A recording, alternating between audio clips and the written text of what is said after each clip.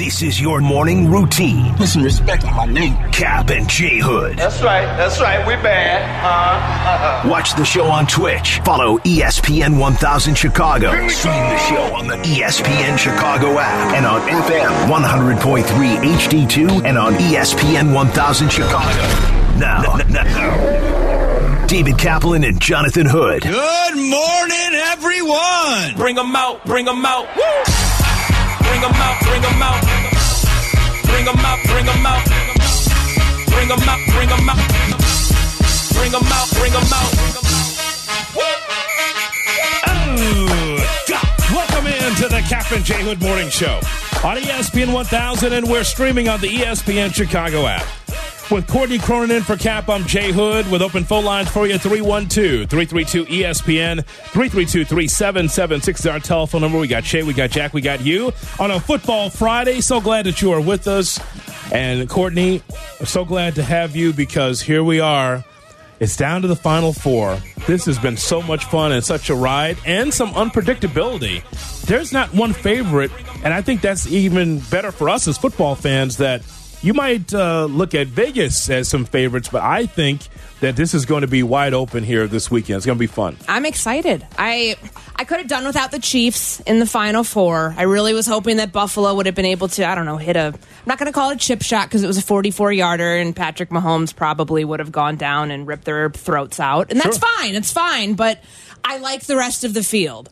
I'm rooting for the Ravens. I'm rooting for the Lions. But honestly, any combination of these games is going to give you a great Super Bowl. I think so, too. And so we're going to start there this morning talking about who you're rooting for. You in Chicago, you the Chicago Bears fan, you the football fan, sees that it's going to be Kansas City and Baltimore, the early game at 2 o'clock, and Detroit and San Francisco is going to be at 5:30. I will just tell you, Courtney, from my standpoint, I don't have like this NFC North pride. Look at that guy. He's a conference guy or he is a division guy. When we were kids, back in the day, when the Bears did win a division, you got like the NFC like division flag, the championship flag, the pennant. Mm-hmm. You used to wave that when the pennants were a thing back then, when you had division pride. I don't have division pride. But what I look at is that the Lions are representing the NFC North, and we saw the Packers and Lions both in the playoffs. And as a Bears fan, I believe that puts pressure on those at House Hall. If Poles and Warren don't feel like they have a little pressure on them, knowing that two teams in the division in the playoffs and they're not, then they don't have a pulse. I think that this puts pressure on them to understand, okay, it's go time. 3 wins to 7 wins. We have to do whatever it takes, move heaven and earth to be able to get to the playoffs again because Detroit, moribund franchise, couldn't get out of their own way. Haven't been in this spot since 1991. And then it's the Bears, still doing what the Bears do. I think that for me, I'm rooting for the Lions because the Bears need to be able to wake up and say, okay, we need to get this right. It's a good measuring stick. I was rooting for a Packers-Lions NFC championship. I love interdivision NFC championships. I remember going to the one in 2010 between the Packers and the Bears at Soldier Field, and there's a different energy that's brought to it when it feels personal, when it's in your division. When it's in your division, you face this team already 2 other times during the year, but for Bears fans looking at this game, wondering what it means for your team, for the construction of your team going forward, what it means for the pressure and what the priorities are going to be in the 2024 offseason, you should want the Lions to win the Super Bowl. You should want them to get there. You should want this to be an incredibly competitive game where they take down the 1 seed in the division, because then that'll show you, okay, here's the blueprint. I think we already have the blueprint. Mm-hmm. Like when we take a look at this draft, that the draft classes, the last 3 that Brad Holmes and his staff have put together, that's a masterclass in how to do it and how to build to get to a point where you are a competitive team, where you run away with the division and lock it up by week 16, week 15? That should put pressure then on the Chicago Bears, on the Minnesota Vikings, even on the Green Bay Packers, even though they were in the playoffs, but to get to the new gold standard in your division. And the whole division pride thing, my brother and I were talking about that last week. Like, should we be NFC North fans this week? I don't know. It just didn't roll off the tongue. No, it does not. As Jay was saying, it's like the Rob Lowe wearing the NFL shield hat. Just like, you're just an NFL fan, just an NFC North fan from here on out. And I can get behind that, not just because the Lions have a great story and because they are a lovable team at this point. Like, they're not the hated ones like the Chiefs, where even on a quote-unquote down year, they can still get into the AFC Championship game. The Lions built towards this. So if you're a Bears fan watching this game, you think, hey, 2 years from now, can we be in this spot? Can we be the new gold standard? And, their whole plan to take the North and never give it back. Can they actually get there? Because there's another team in your division who at one point, was considering firing their head coach. I think if you're a Bears fan and you're looking at this on the bright side, the glass half full, you're thinking, all right, well, there was that Sheila Fordham talked about it this past week about not pulling the plug on the regime after 2 years, after it looked like it wasn't going in the right direction. Mm-hmm. Maybe that's the trajectory that the Bears follow with Matt Eberflus, and that you hope that year 3 can be like the Lions' year 3 and start to turn the tide to where, hey, at one point the Bears can be in the spot. There was a time where I could look at games like this or weekends like this and say, I don't have a dog in the hunt. It's not one of my teams. I'm just going to be over here being able to enjoy football and not have a rooting interest. It's one of the few times, Courtney, where I can look at this game with the Lions and the 49ers and go, I actually do have a rooting interest. I actually do have skin in the game because the Lions are in the division that I follow on a regular basis. I want Poles to be able to eat his words or to be able to walk down, State Street and say, I told you so. I want it to be one or the other. The boldest statement that he's ever made since he's been here is this whole thing is we want to take the North and never give it back. That blew me away for him to say that initially. It's a great goal internally. But when you say it, like in front of open microphones, we're going to take the North and never get. Do you know the history of the Bears? How often have you been able to take the North and never give it back? 80s? A little bit of Lovie Smith? Not very often. And so that's why I thought, wow, bold statement. That means that he's here for business. But you can't be here for business when you level the franchise the way the Bears did. They tanked on purpose to be able to get to where they are right now with 7 wins.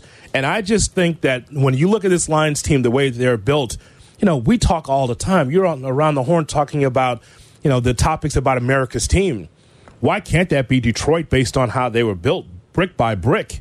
This is an unwatchable team and an unwatchable franchise for a long time. And then to get to this point in time here on the precipice again of the Super Bowl, if they could get past San Francisco, there is an American story right there, American football story, from nothing to where they are right now. And the thing I look at, Courtney, is that no matter what happens on Sunday, the Lions and their success seems sustainable to me. Mm-hmm. Like they'll be back there again in the playoffs. So just when the Bears thought, if we just beat the Packers, then we could be able to be a better franchise. No, you have 2 teams, 2.5 teams with the Vikings to be able to get to where you want to be on a regular basis. And it's the way that they built. I mean, this is not starting with Dan Campbell and Brad Holmes. This is starting with the previous regime, all the way back to like the Bob Quinn days, to Matt Patricia. Yeah. Like I've always said this about their offensive line. This is a masterclass in how to do it. Taylor Decker was drafted 2016. Like you're spending high draft capital on the most important position to protect your most important asset, which is your quarterback. They did that over a lot of years, and it took a lot of losses to get to this point where the winning finally happened. When you had your foundation in place, it wasn't an overnight success. Now, as a Bears fan, you hear that, and you're probably thinking, how many more years do we have to wait to get there? How many more years of 7-10 of, you hopefully never have to have another 3-14 season, because then you're probably starting over, and that sets the clock back even further. Mm-hmm. But what I love about this Lions roster, as someone now in the fan seat getting to watch it, what superstar do they have? I mean, I'm being serious about that. Yeah, I know Aiden Hutchinson was a terrific draft pick and has had a good season for his standards. I mean, obviously you wish the sack numbers, he probably does, wishes they were more consistent throughout the year.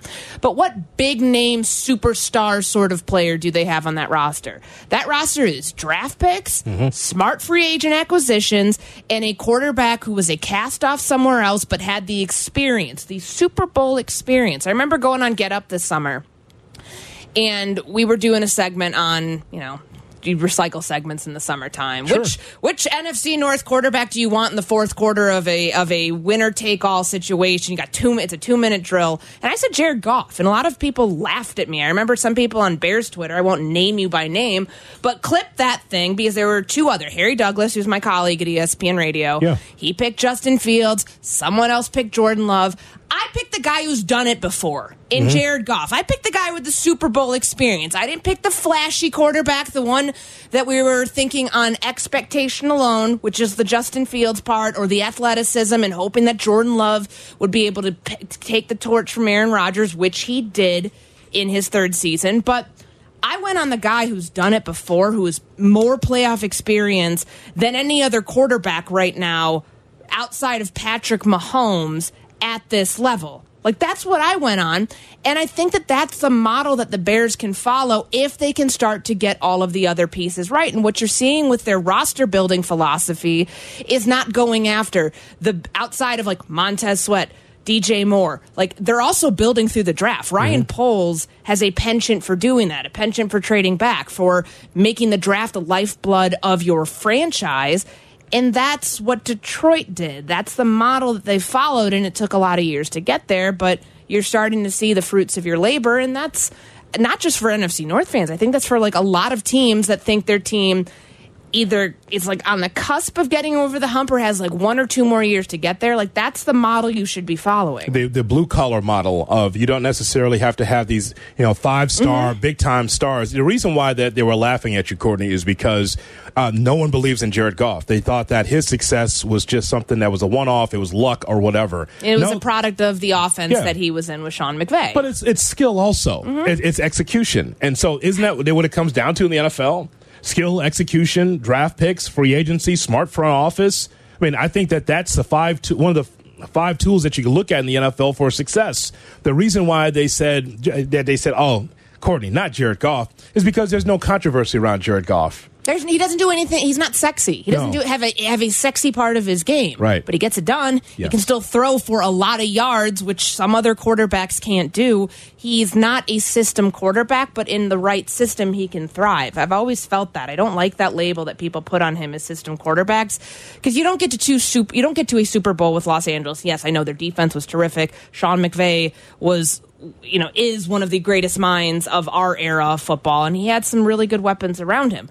But he was still a part of that. Like, if you don't have the quarterback position right, everything comes crumbling down. They got it right with him. The guy was a first overall pick for a reason.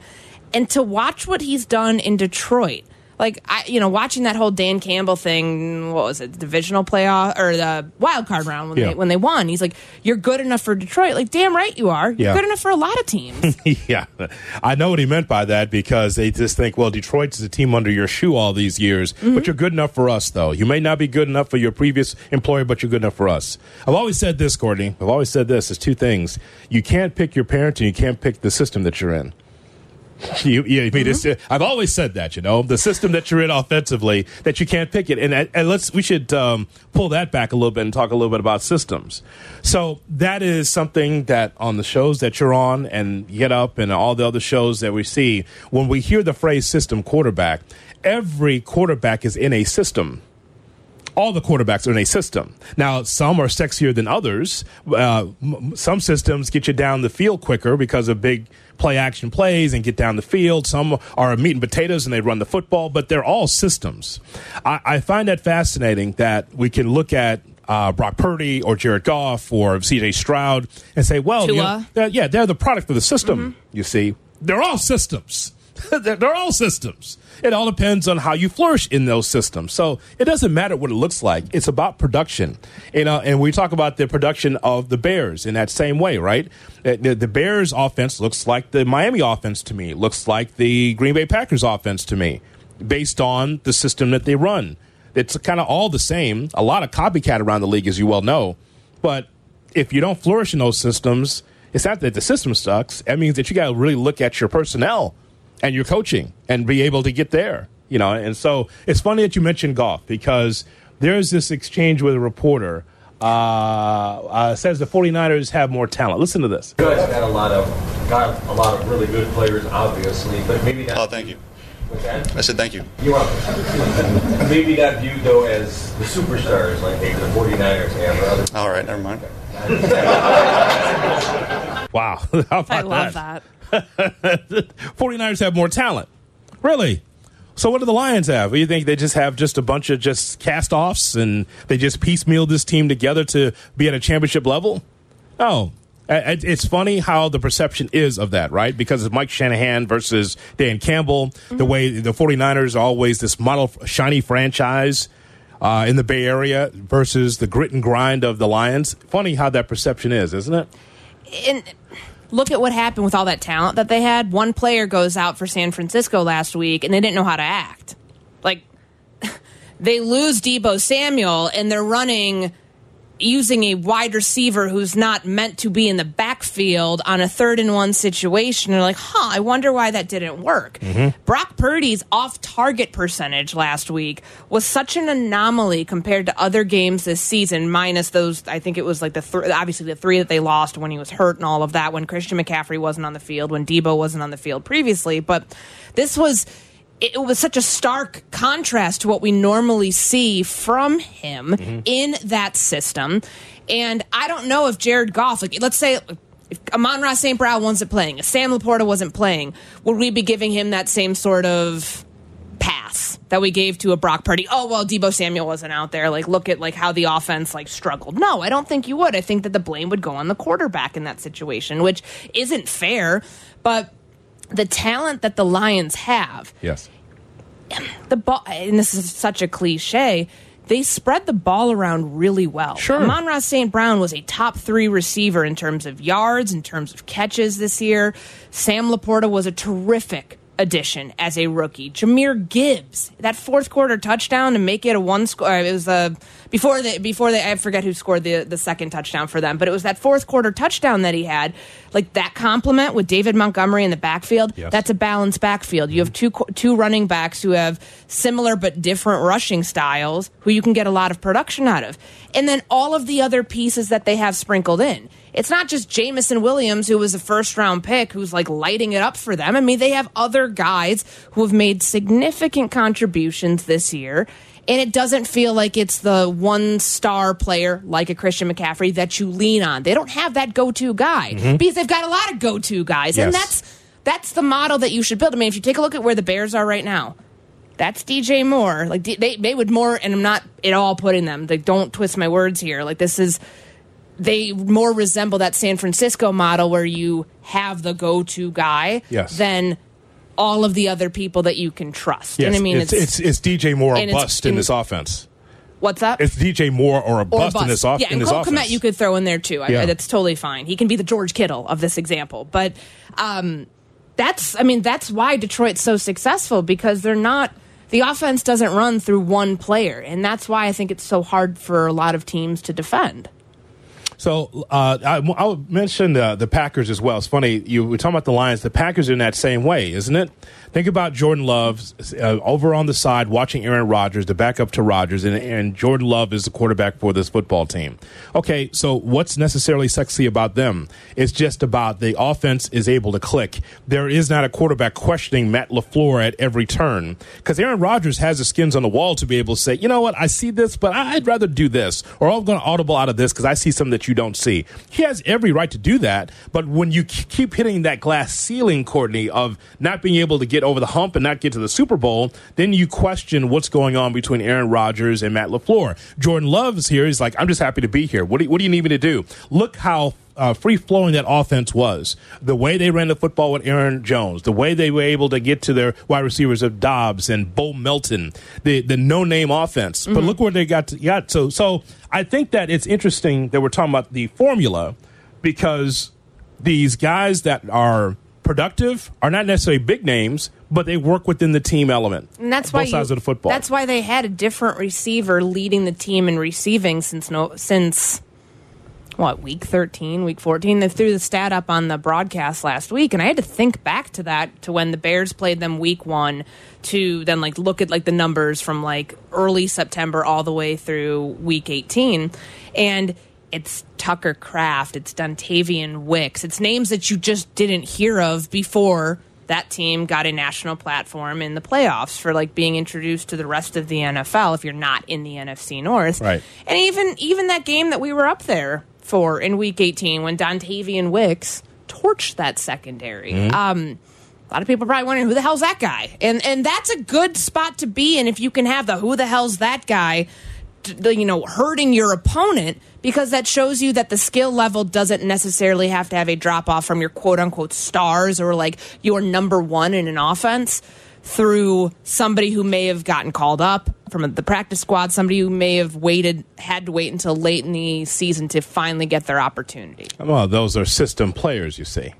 System players. Everyone's in a system. Yeah, exactly. Well, that's my whole point. That's the top margin of my thesis is that everyone's in a system is what you do in that system. So it's interesting about rooting interest because many Bears fans listening to the show this morning, as they always do here on Kap and J Hood with Courtney in for Kap, are always trying to figure out how the Bears can get better and what are you going to do about the Chicago Bears as far as the draft and free agency. Okay, so in this situation, one of the rare times for me as a football fan is that I actually do have rooting interest. I'm usually just watching these games and kind of admiring teams like Kansas City, Baltimore, Detroit, and San Francisco. But I have a rooting interest in Detroit being able to get this done because I want the Bears to see what it looks like when you get to the top in this division. Chris Bleck was on Bleck and Abdallah yesterday.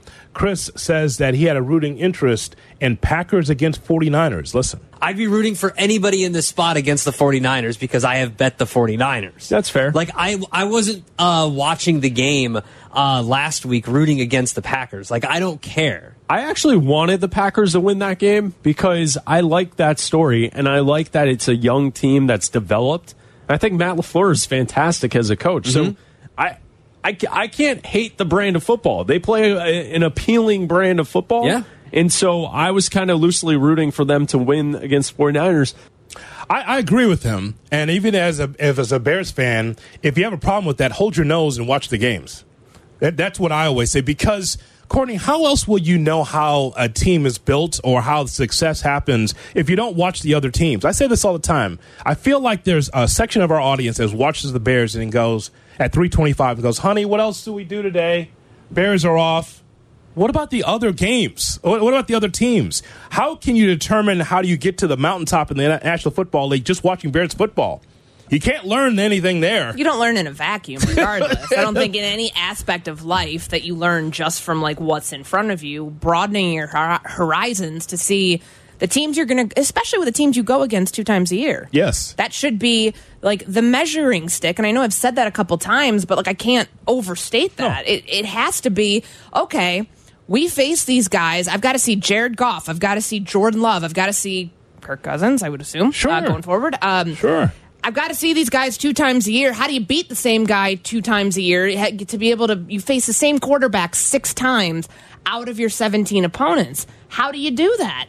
And it's by seeing what those teams do well, seeing what those teams' draft strategies are, how active of players they are in free agency, and also how aggressive they are, how not aggressive they are. Like, when do they sit back? When do they, when are they willing to pounce on opportunities, whether it's coaching staffs? Like, I'll give, Green Bay, when they landed Matt LaFleur, I know it felt like such an anomaly. Like, man, this guy got here already and he's already winning. Has he had a losing season? Has he had a record below 500? No, he hasn't. And that's something that just feels not completely attainable to, like, that's not like the norm. That's more of the outlier. But the Dan Campbell example, and I want to, like, did you see Louis Riddick's tweet on this yesterday? I thought it was so spot on. And I know that, like, Dan Campbell gets this, like, or rather, the idea that's out there, you got to have your quarterback guru. You got to have somebody who's from the Shanahan tree to have a successful team to be as a head coach. And his thing was that Campbell's never been a primary play caller that has been like, oh man, look at this offensive genius. Like, this guy's a guru, the word that we throw around. Yes.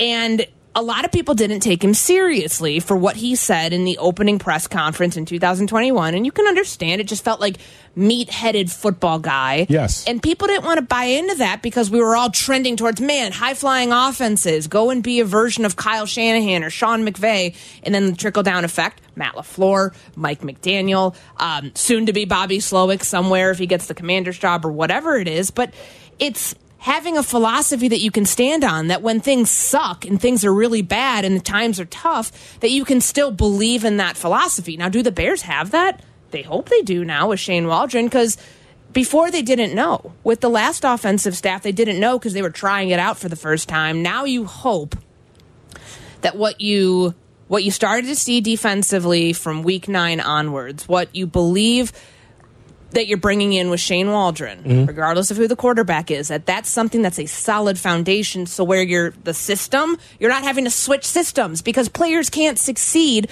when you're asking them to be in a different system every 2 to 3 years. Yes. So once you get that part right, which is what Detroit did with Dan Campbell, who he's not dumb. He's not like this meathead, like football guy, right, et cetera, et cetera. He's putting smarter people around him in these positions, whether it's someone he trusts he's been willing to give the benefit of the doubt to, and Aaron Glenn, whose defense has been a roller coaster this year. They've had moments where they've peaked. They've had moments that we saw where they got annihilated by the Green Bay Packers on Christmas Day. And then Ben Johnson, empowering him to run the offense to the best, like to best suit his skill players, to best suit his quarterback, the system. Yes. Like, stepping out of the way sometimes, being that CEO-style head coach, and not having to be the just guru genius that everybody's bowing down to, and we're all saying, we got to replicate that system, we got to replicate that sort of expertise. That's why it's working. They did it their own way in that respect, where they weren't trying to follow the models of like these other high-powered offenses in the NFL. They got there in their own way because of their philosophy and because of how Dan Campbell allowed that to happen. As I recall, the first time that the Lions had their coaching staff, everyone was a former player, and that was rare. We haven't seen that in the National Football League before. Like, all former players were coordinators or assistants on that team, and we thought that was odd. That's just a different way of going about business. But look at, as you mentioned, the coaching staff around the Lions, and look at how those coaches match the personnel what the Lions are able to execute. Again, it is good to be able to oversee the operation, not just be an offensive guy, not just be a defensive guy, but someone that could be able to just oversee the operation and be able to, put their hands in everything to make sure that everything is at the same level, the same feeling. And so I think about what Bleck was saying last night on Bleck and Abdallah, talking about rooting for the Packers. And it's kind of where the direction that we're going to go this morning, Courtney, at 312-332, ESPN 332-3776. So Bleck said that he rooted for the Packers last week. Is it okay to root for a division rival? Will you root for the Lions on Sunday? Now, I am doing that because I want the Bears to see what this looks like. Whether it's a win or a loss for Detroit, I'm sure that the Bears are looking at this and saying, oh, man, we know we got to take care of our business anyway, no matter if there was 2 teams from the NFC North in the playoffs. But I just think it adds pressure a little bit more to say, hey, I want us to be there at some point. We got to get there. Now, I know that Kevin Warren will tell the press and everyone else that the Bears are in the right track, and he'll give you examples of Minnesota and St. Louis until the cows come home. I don't think I see Dick Vermeil on the sidelines, though, for the Bears. I don't think that we see him there. I don't think that we see some of the great players from the Rams, the world's greatest show on turf, on that Bears team. They don't have that same personnel. They don't even have Minnesota's personnel that Warren kept referring to.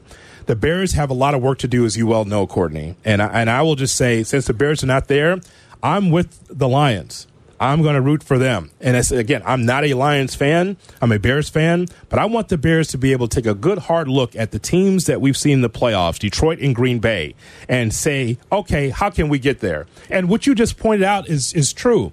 If you are turning your team over and your coaching staff over every 2 or 3 years, you get what you deserve because it's inconsistency. That means that you're not going to be on the precipice of the playoffs every year when you make changes. I get that. Even though I'm a guy that thought with all these coaches that are available, the Bears did not upgrade at head coach. Okay. So you're going to stand 10 toes down with Matt Eberflus as the head coach because the defense got some better. All right. I just need to know that moving forward, Eberflus is going to be the guy, and that whatever the plan is that they can be able to go from 7 wins to the playoffs next year. This is what the decision that they've made. They're not going to change head coaches. Okay, great. But you better win because that's what matters in this city. You hope that it's the Dan Campbell model then, because they stood by him after 2 years where it didn't look like things were necessarily going in the right direction. And, of course, last season, 2022 season, I mean, what they start out 0-6, 1-6. They they didn't pull the plug then. So you hope, okay, that model could be something else that the Bears could follow to where, 10 wins. We asked Ryan Poles that directly. Like, why is that enough to keep Matt Eberflus? And he believed in where this team's going, not just the leadership, but like the on-field product that they showed. Major improvement from the halfway point of the season once it all started to click. And so if you're giving, if they gave Dan Campbell that the same length of that leash, that's what the Bears are trying to apply, the Detroit model, if we want to call it that, to Matt Eberflus. And if that can work out, then they shouldn't not be able to follow this trajectory. And I'll say one more thing on this. You should want the NFC North represented in the Super Bowl. I think it would be an awesome opportunity, because do you really want to see the same thing over and over again? You want to see San Francisco get there and lose to Mahomes? I don't. I think that could happen. Or Baltimore is a great story as well. Yeah. With Lamar Jackson. I love the Ravens story. You know why? You never see them on the bottom line and get up. There's no controversy there. Just a well-oiled machine. Nothing's on the bottom line about them, because they just go about business. Lions the same way, by the way, and I like that. Where you can't conjure up a topic of controversy over the Baltimore. Oh, that's right, because Lamar's great. You can't do that. Oh, Detroit's a great story. No controversy there. They're just well-oiled machines. All right, 312-332-ESPN, 332-3776. Courtney and I want to find out from you about what Bleck said yesterday on Bleck and Abdallah. Says that he rooted for the Packers last week. Is it okay to root for a division rival? I'm rooting for the Lions. What about you? Let's talk about it on the Kap and J Hood Morning Show.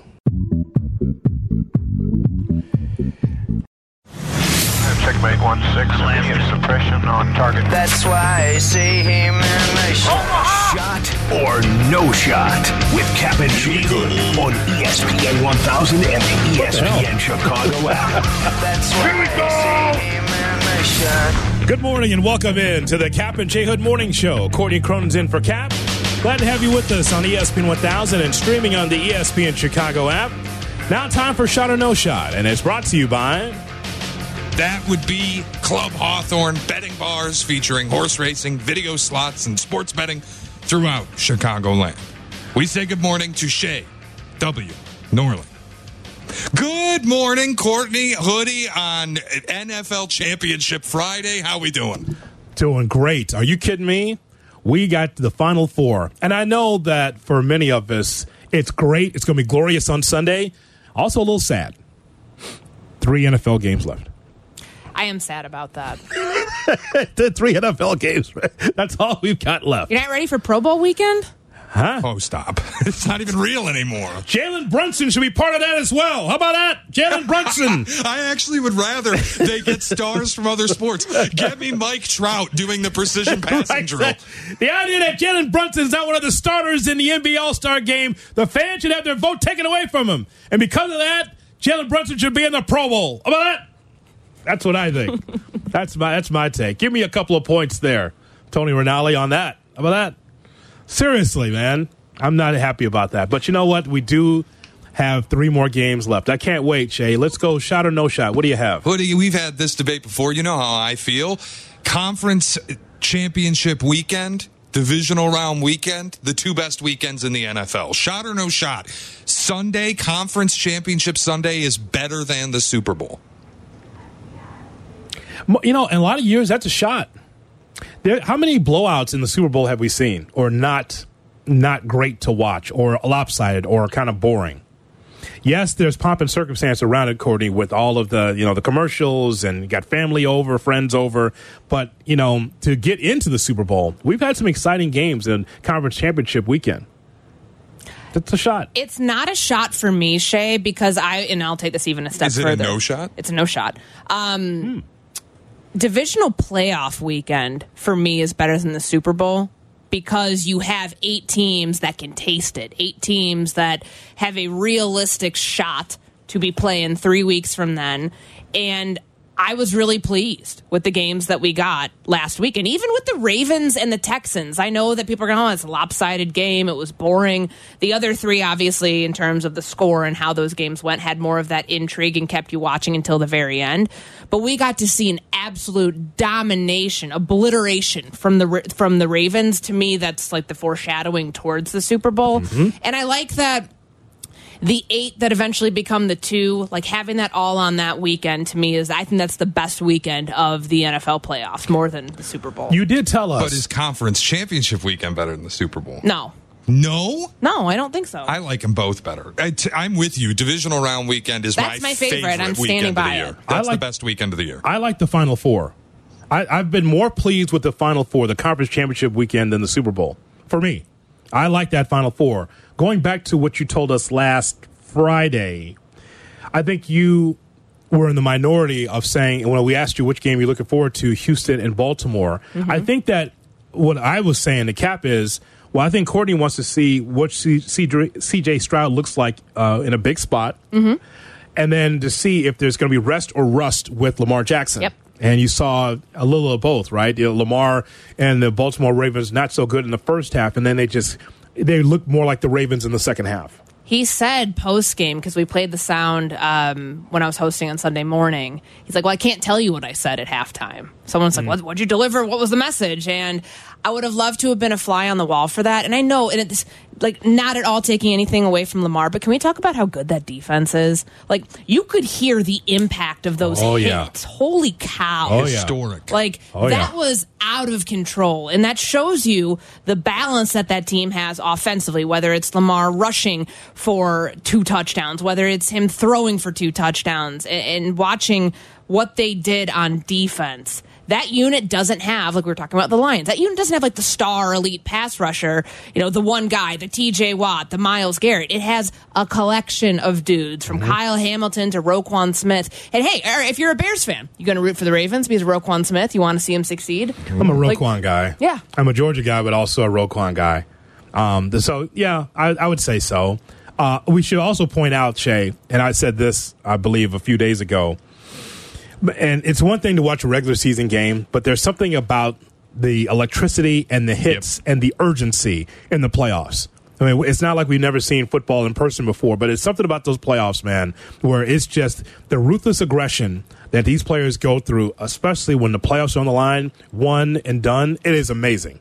It is a different level of football from the regular season of the playoffs. There's no question about it. I mean, like the Brian Branch example on that interception, look at the way he contorted his body. Yes. To be able to pick off Baker Mayfield to seal that game. Not saying that wouldn't happen at any other point, but the moment of the game, what it meant, what it yielded for the Detroit Lions, like that's the moment that you live for. And also, like what you said, how that we only have 3 football games left. Yeah. Like that's why I'll go with divisional playoff weekend being better than the Super Bowl and better than conference championship weekend, because then I get more games and I don't have to be thinking about the end. You also don't get an atmosphere and fan base like you did in Detroit in the Super Bowl. You kind of get that fan base, that atmosphere a little bit more in those playoff games. Because the Super Bowl's a corporate event. It's not for the fans. That's why I get so mad when Cap goes, I want the conference championship games to be neutral site. F that.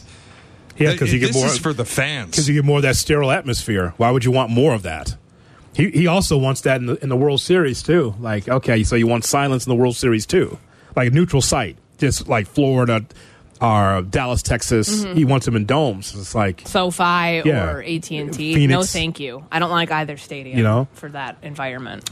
All right, Shay. All right, the Falcons made their head coaching hire yesterday. They selected Rams defensive coordinator Raheem Morris to lead the future of their franchise.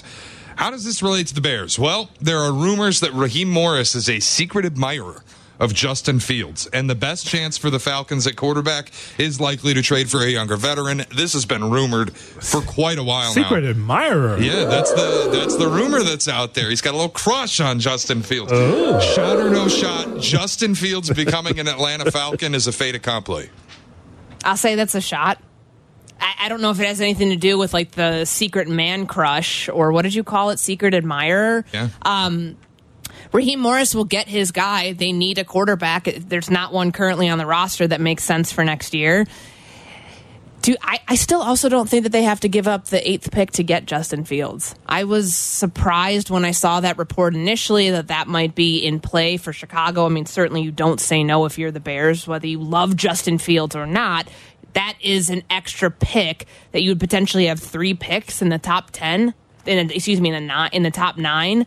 Like, there's no way you'd say no to that. But I've I've felt that more than just even when Arthur Smith was the head coach, Justin Fields to Atlanta, if there was a team to trade for his services, would make sense. I would say that that's a shot. We can continue to read the rumor that what if Justin Fields went to Atlanta because Atlanta needs a quarterback? I mean, think about that depth chart. You got Justin Fields, you got Desmond Ridder, so you got 2 African-American quarterbacks. Okay, you don't have to go there, Berm. Again, why does he do that, Shay? It's unbelievable. I mean, there's no red. I was trying read to the get room, man. I was just trying to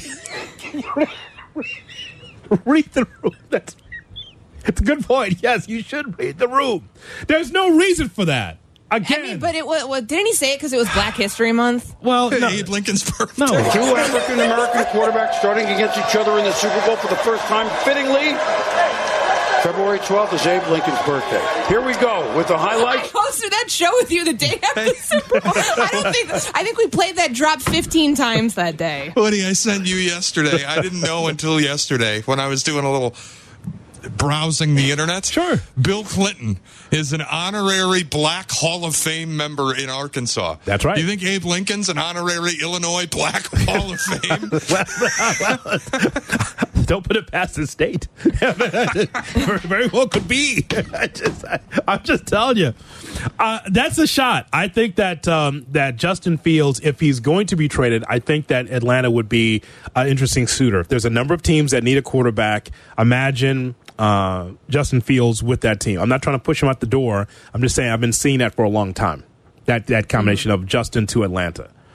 He, Bijan Robinson. Kyle Pitts. Drake London. That'll work. Sure. All right, Shay, what else do we have? All right, a lot of headlines this weekend had an interesting nickname for the upstart Detroit Lions as they prep for the NFC title game. From the Detroit Free Press, quote, "Watch it, Cowboys. Gritty underdog Detroit Lions are America's team."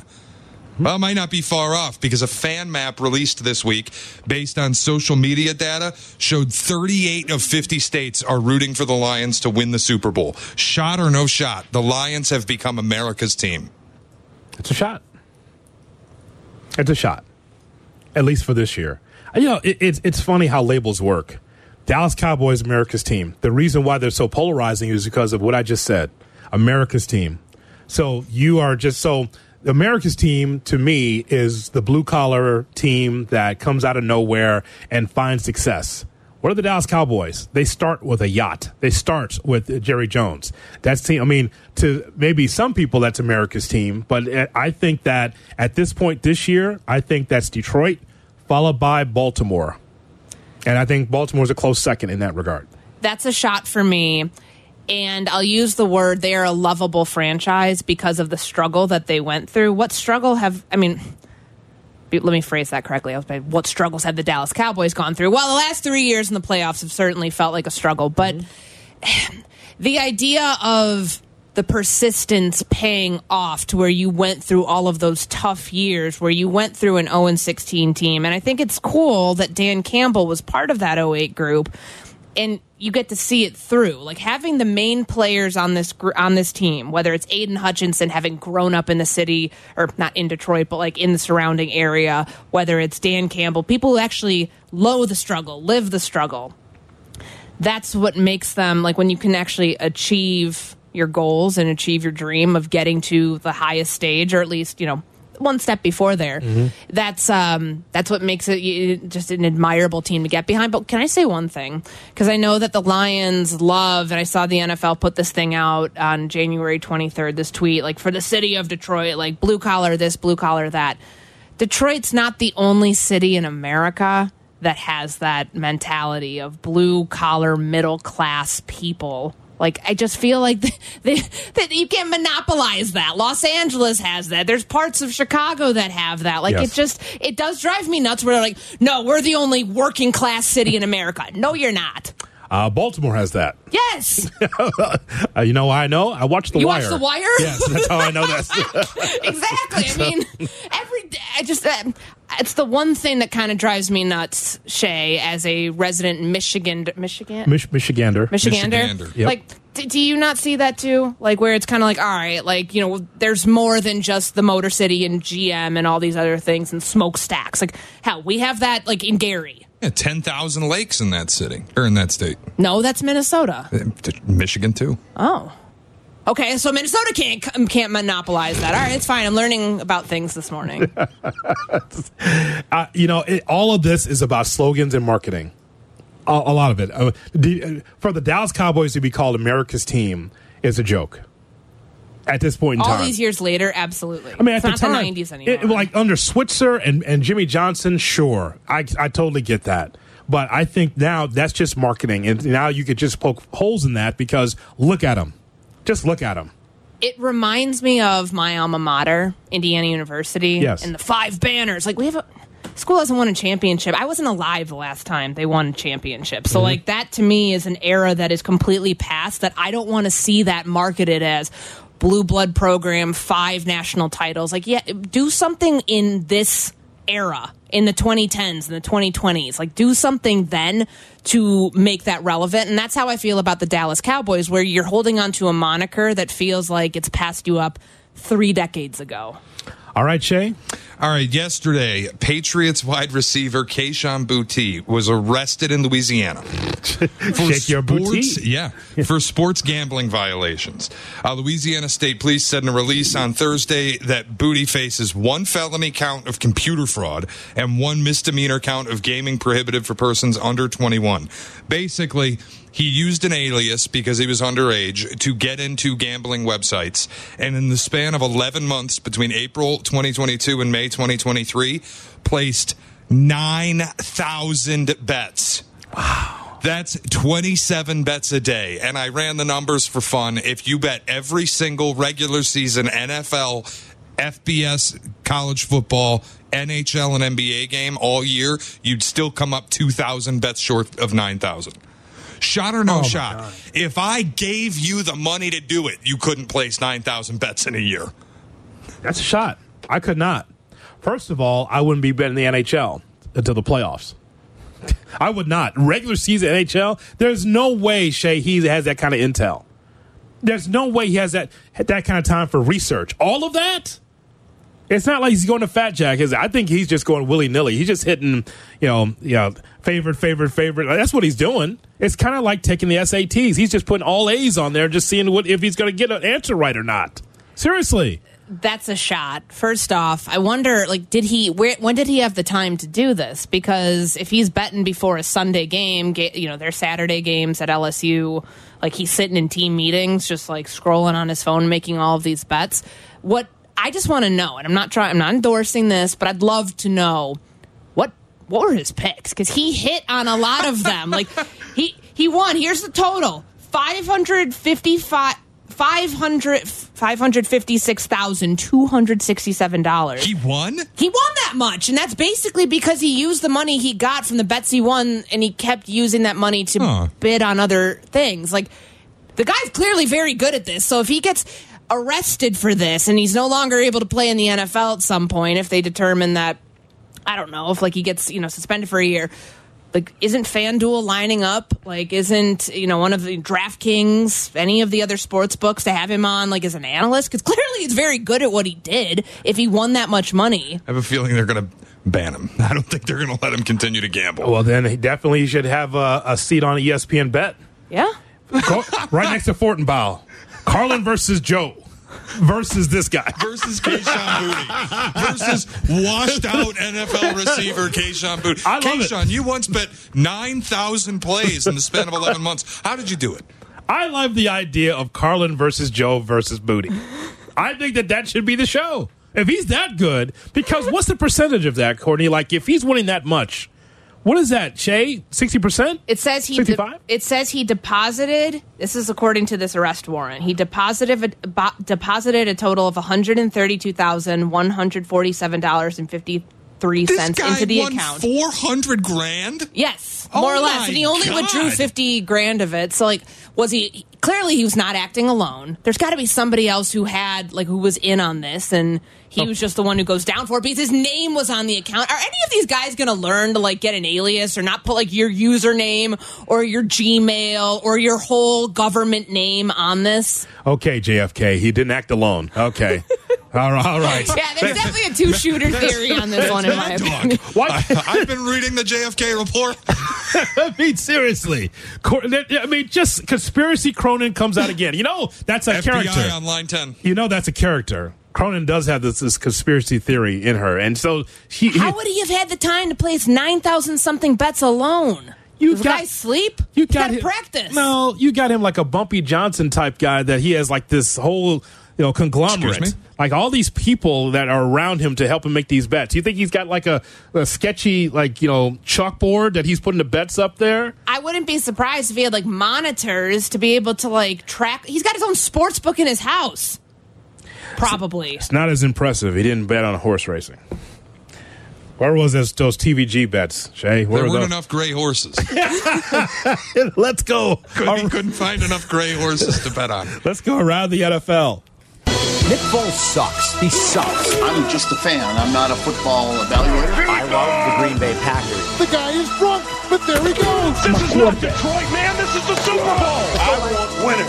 He starts to come and then he pulls out. This is a really thickly built guy. I mean, what's the answer you're looking for on these things here? Time to go around the National Football League here on the Kap and J Hood Morning Show. Khalib. Now, talk about Khalib Williams and so many others. That would be me. As we turn now to Shay Norling with Around the NFL. Shay? All right, it is championship weekend in the National Football League. 2 big games with big quarterback matchups. Brock Purdy and Jared Goff. Man. Maybe not expected early in the Niners were expected to be here, but I don't think a lot of people were picking the Lions to make it this far. And on the other side, kind of chalk, Patrick Mahomes and Lamar Jackson, Chiefs and Ravens. I want full game breakdowns.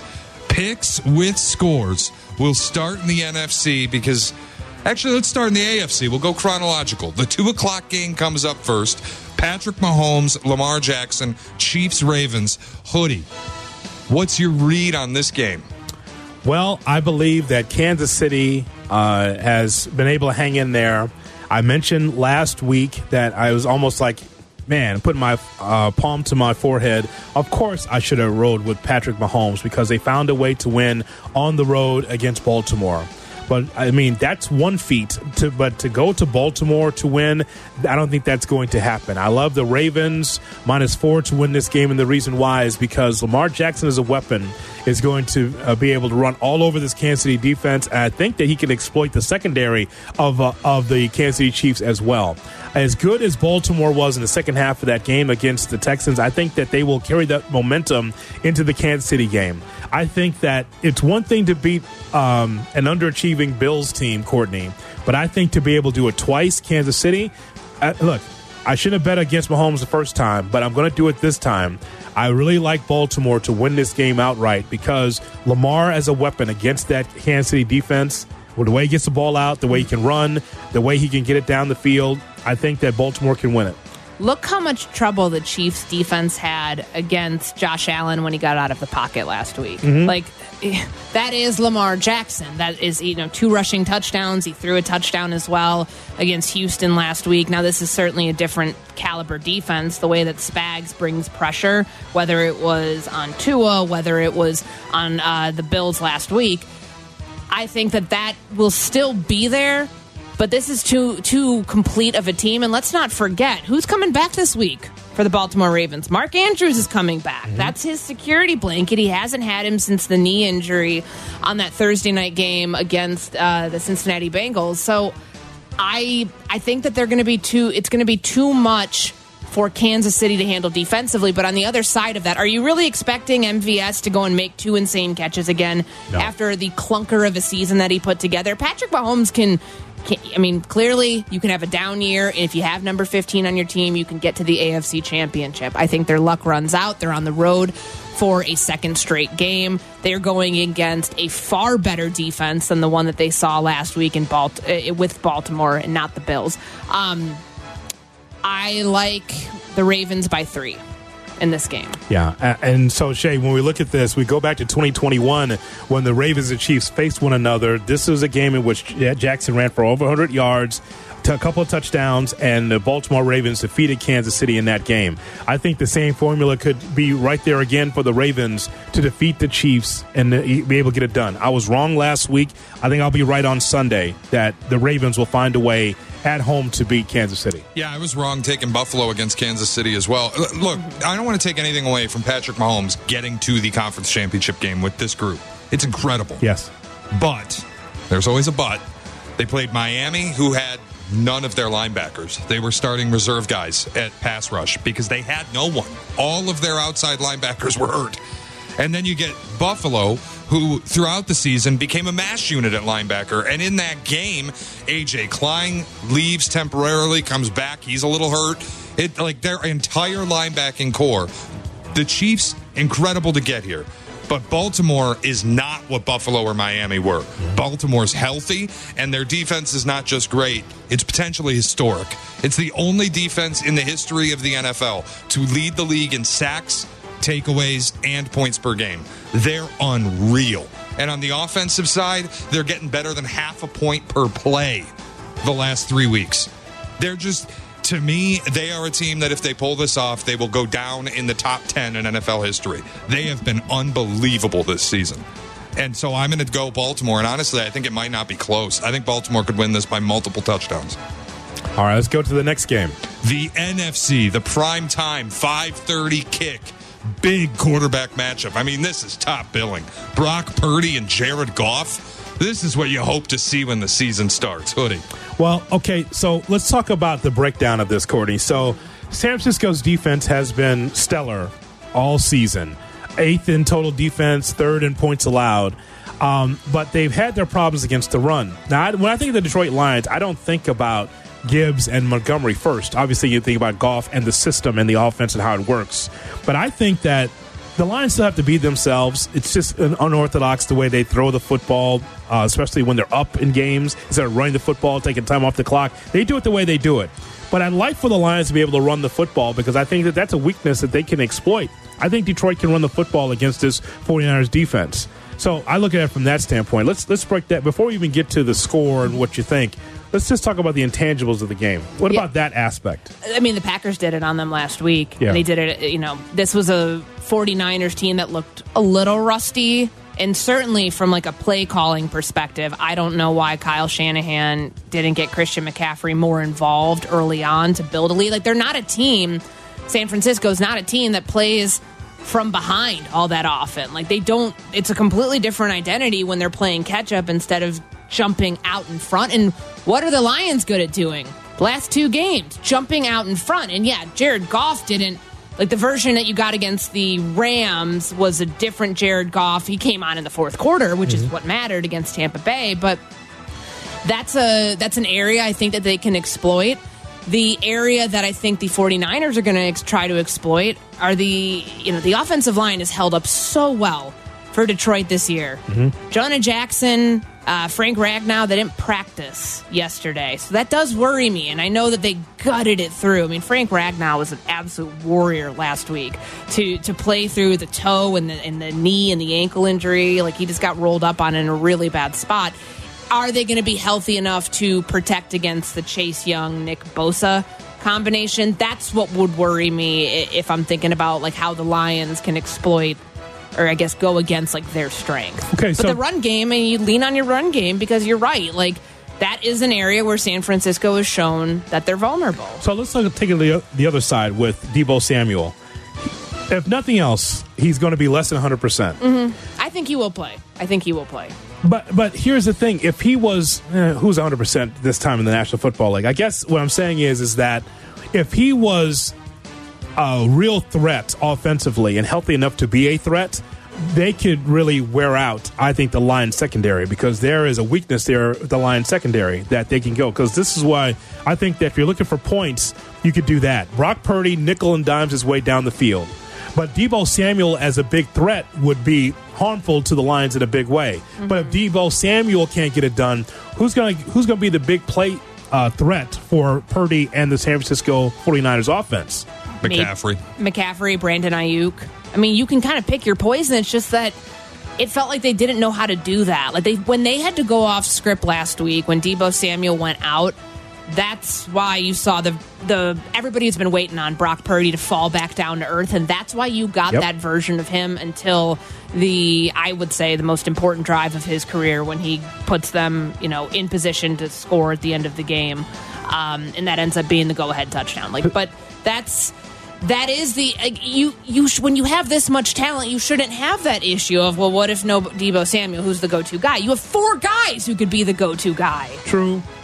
I just think that San Francisco survived as much as they won that last game. You got to take nothing away from them. They won, but they survived. Vulnerable. They showed they were vulnerable. This is why I like the Lions to be able to get this done. I like the Lions to win this game. The number, what's the latest number, Shay? 7.5, 7, depending on where you shop. Yeah, I like the Lions plus 7.5. Also like the over 51.5 for this one. I think it's going to be high scoring. And Hoodie, I agree. I think the Lions straight up win.